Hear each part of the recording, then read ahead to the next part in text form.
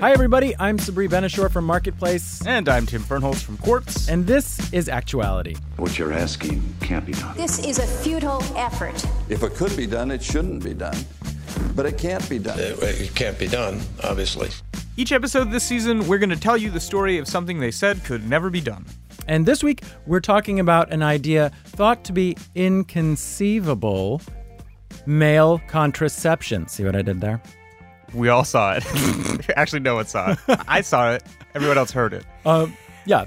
And what we mean by male contraceptive is something akin to the female contraceptive pill. It's simple, it's reliable, and it is reversible. There hasn't been a new form of male contraception on the market since when? The middle of the 19th century, when they started doing vasectomies. And now women have all kinds of reversible contraceptive options. Not all of them are amazing, but there's nothing for men, and that's sort of a mystery. Why is that? Yeah. And so to get first an idea of how people feel about this subject, we went out on the streets of New York City and accosted random people and asked them what they thought about a male birth control pill. If there was a male pill, would you ask your male partner to use it? Absolutely. I would love for him to use it. Yeah, I mean, it's pretty much the same thing, just the other way around. The flip side of that is, I guess, would you trust men if there was like a pill that you had to take regularly? That's the problem, too. I guess it depends on who you're with. I mean, why would they trust men at all?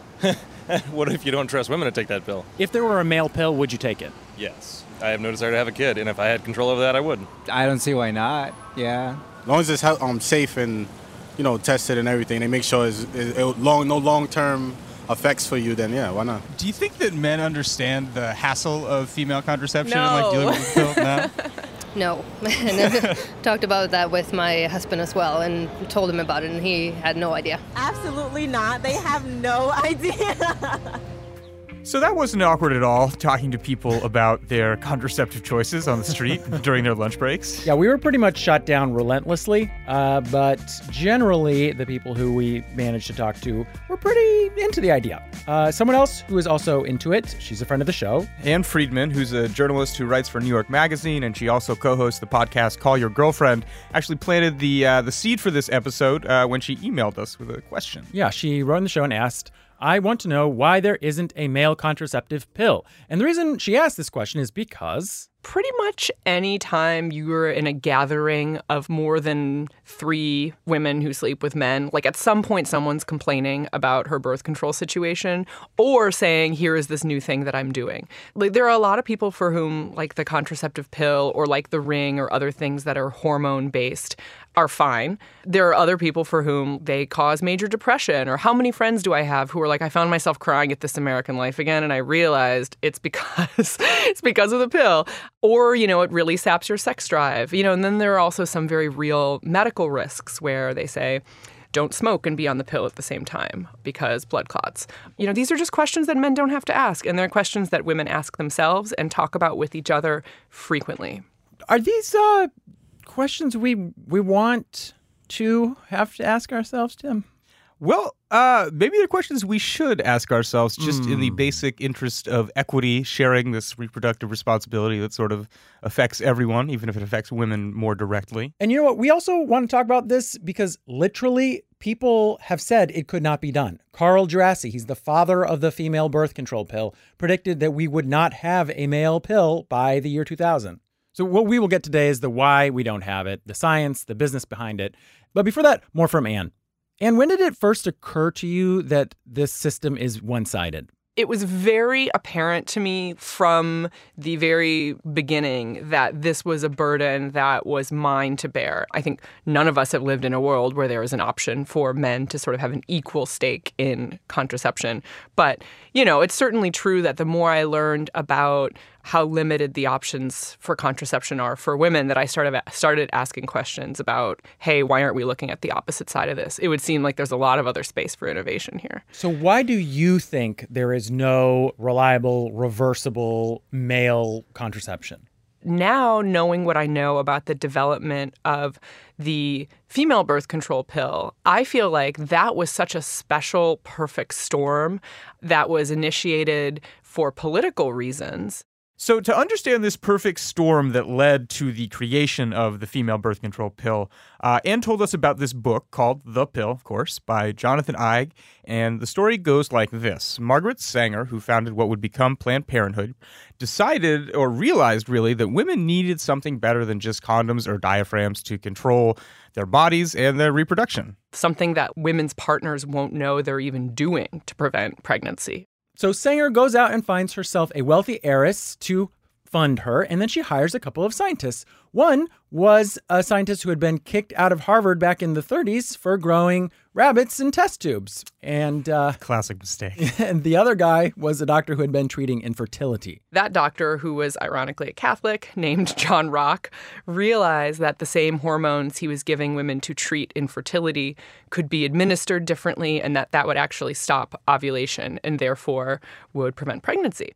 Once they found this hormone, they actually had to go to Puerto Rico in order to do the human test trials to make sure it was safe and effective. Yeah, why did they go to Puerto Rico? Well, this is a bit of an issue. Basically, they couldn't find people in the U.S. who were willing to take the drug, so they had to go to a place where there were poor women who either didn't understand or were willing to take the risk in order to test it. And luckily for them and for everyone else, it worked. They did find a few willing volunteers, and it worked. And so those women started telling their friends, hey, this pill really prevents pregnancy. And only then did they kind of have a true testing group. I think Margaret Sanger was first like, I want a pill to prevent pregnancy in like 1914, and we didn't get the pill till the mid-60s. Wow. That story is I think instructive because it happened under the radar. It was privately funded. It did not have a goal of making a lot of money on the open market. It was just sort of like, this is a thing that we believe women should have access to. And, and today I really think that the only way we're going to get a male pill is in some ways with a similar effort. Someone with an activist agenda working with private researchers and probably private money without too much of like a market-focused plan for the pill to just say, like, this is a thing that the world needs. And you know what? Right now, there actually are people working to make male contraception happen, and we went out and found them.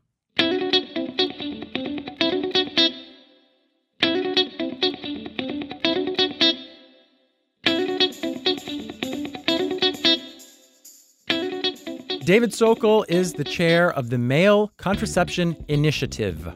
So, David, you're a longtime advocate of a new option for male contraception. You've been a physician for 40 years. Are you surprised that there is nothing on the market? Yeah, I'm surprised, although Carl Djerassi wrote a book in 1979 predicting that there would be no male contraceptive in 2000. Wow. He won that bet. We've gone beyond that, and there's still not much likely to be online in the near future. Why do we need another new product for men? Why basically have you founded this organization to promote this idea? Well, men do not have a reliable reversible method. Condoms in typical use have a failure rate of about 1 out of 6 per year, so it's like a roll of the dice. Women have injectables, IUDs. They have a whole host of reliable, reversible methods. Men have zilch. So men need a pill or an implant or something that will give them some better options. Is there some sort of technical challenge involved in male contraception? For women, a small, minuscule doses of hormones will convince the ovary that the woman is pregnant, or at least in early pregnancy, and the ovary will shut down. So the female system has an on-off switch, several on-off switches that hormones can trigger. But sperm production never naturally shuts down, so you have to use very large doses of hormones to shut down the testes, sperm production, and those cause side effects. I mean, is there any potential here? We're focusing on sort of novel, innovative, non-hormonal approaches. Djerassi, in his 1979 book, mentioned that at the time, there's very little knowledge about how the epididymis works and the basic science of sperm maturation. And a lot of that basic science has been worked out now. So David broke down the cutting-edge technology of male contraception research into 3 sort of possibilities. The first one is this thing called vasogel. Vasogel is a good example. It would be a method of reversible vasectomy. So the way this one works is a polymer is injected into the vas deferens. It's one of the tubes down there, and it solidifies to block the sperm. Now, I can see that becoming problematic at the decisive moment, let's say. You can still have a moment.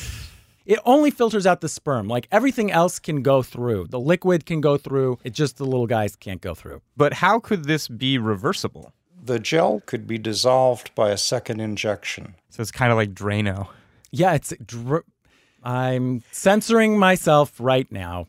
All right. Well, we'll get to the concerns about marketing this later. What are some of our other options? Okay, there's also research in UNC Chapel Hill where they're looking at epin antagonists. That keeps the sperm from swimming. So it turns out that the sperm don't just automatically start swimming when they get in the pool. They kind of need a little signal. Take your mark. This technique turns off that signal. But wait, Tim, there's more. Researchers in Japan found more ways to hobble our little friends. They caused the sperm to mature with deformed tails. So they could move their tails a little bit, but they couldn't swim properly. So it's sort of limping sperm. We got your limping sperm. You got your lazy sperm. Sorry, go ahead. I got carried away. So those are the three most promising areas, apparently, of research in academia, but obviously they're not out in the market yet. You know, they say the best time to plant a tree is 20 years ago. The next best time is today. And obviously folks like David Sokol are planting, but Big Pharma is not fertilizing.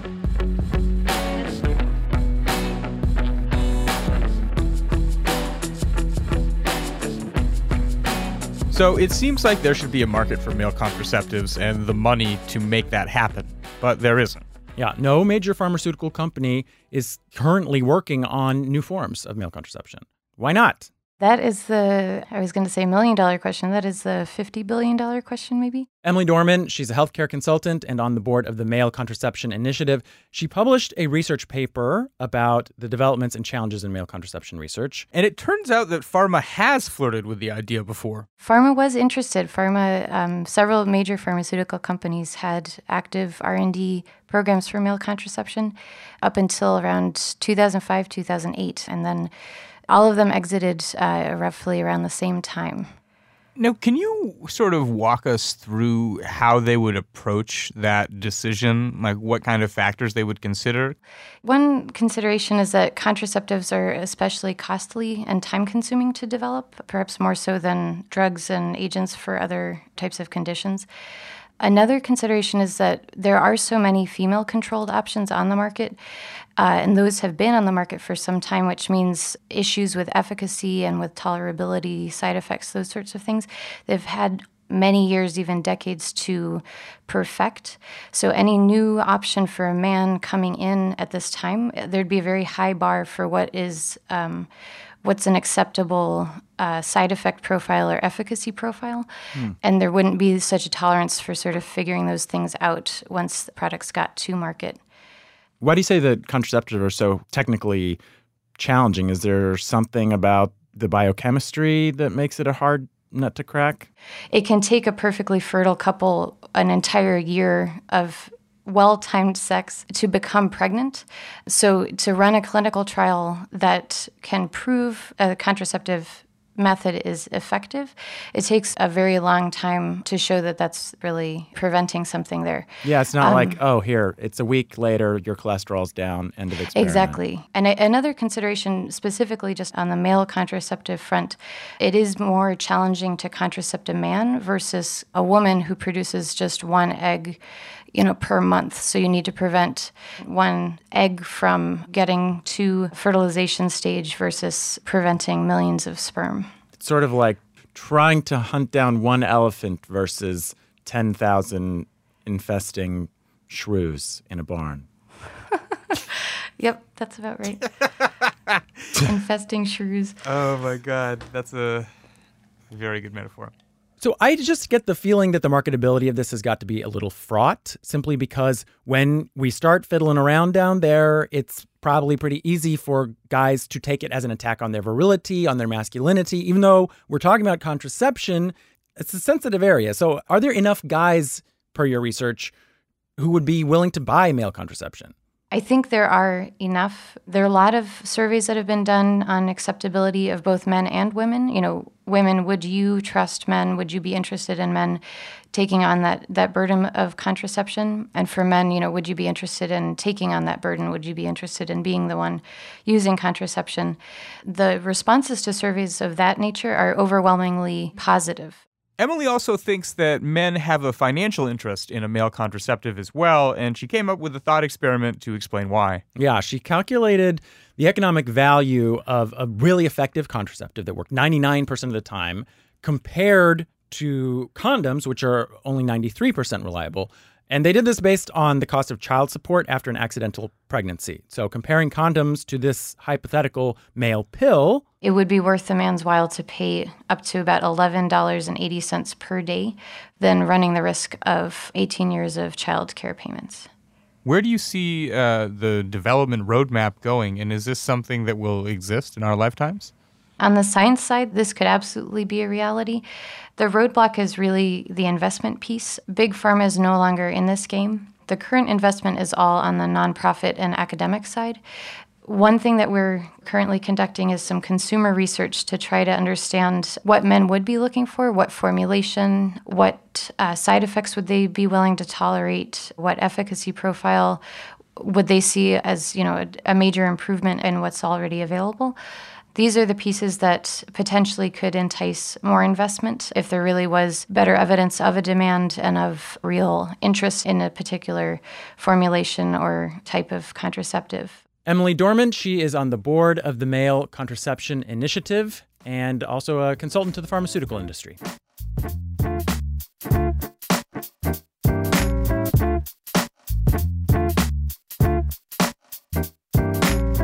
You know, I think there's an interesting historical arc that we can trace here. So the reason why I think the female pill was the first to develop is because originally females have to bear the burden of pregnancy. I mean, they have to carry the thing around for 9 months. And so it sort of makes sense that they would be the first to find a solution to that burden. And guys, conversely, can just be like, peace out. I am a male in the 50s. I don't care about the women's burdens. So now I feel there is two things going on. One, there does exist a male burden now. There's child support. There's legal lawsuits. Paternity testing. Totally. So I feel like the environment has changed the balance of burden. So what I think is really cool about this story is it's also a story of changing cultural norms. Now that people in partnerships, whether they're marriages or just some kind of monogamy, are expected to be equal partners and share in the various tasks of daily life, it seems like contraception and making reproductive decisions should be shared as well. And that was kind of an undercurrent with a lot of the people we talked to on the street and in the studio. My dream world, it would be a parallel to a lot of tough questions that couples figure out together. It's like, are we going to move together to this like other city because you found work there? Are we going to together invest in a house or like have kids, or who's supporting whose parents? All these like big questions that you ask. In my mind, who is taking contraception so that we don't have babies when we don't want them I would like to see that sort of on the table among the many things that you negotiate in a co-equal partnership. I think there's been an arc of change legally, culturally, and behind it all, we also have all the scientific advances that we talked about. Well, yes and no. Maybe there's been an arc of change, but we still don't have a pill on the market and no one's making one. Well, that's right. Yeah. I mean, we've had an arc of change. Carl Djurassi's been right since 1972. Yeah. I think those changes are laying the groundwork for movement in the future. I feel like we're slowly getting to a point where it's going to become a possibility. Maybe our podcast episode is going to ignite an investment race to be the first people to launch this product. And then we'll speak out, readers. Yes, listeners. Rise up. Start We're going to start a revolution. Yeah. Thanks everybody for listening. This is it for this season of Actuality, but we'll be back. So subscribe and follow us on Twitter at ActualityPod, and we'll see you when we come back. Thanks to Ann Friedman for sending in this idea. Which we got in the middle of a pitch meeting and was like manna from heaven. It was perfect. Thanks to our producer Claire Tennisgetter and the entity known as Levi Sharp, as well as Deidre Depke and Satara Nieves. And thanks to Jay Gorski, who made our excellent theme song and is our engineer as well. Also, I would like to thank my parents for not using any kind of contraception to bring me into the world. Or unless maybe they did and I was an accident. Sorry!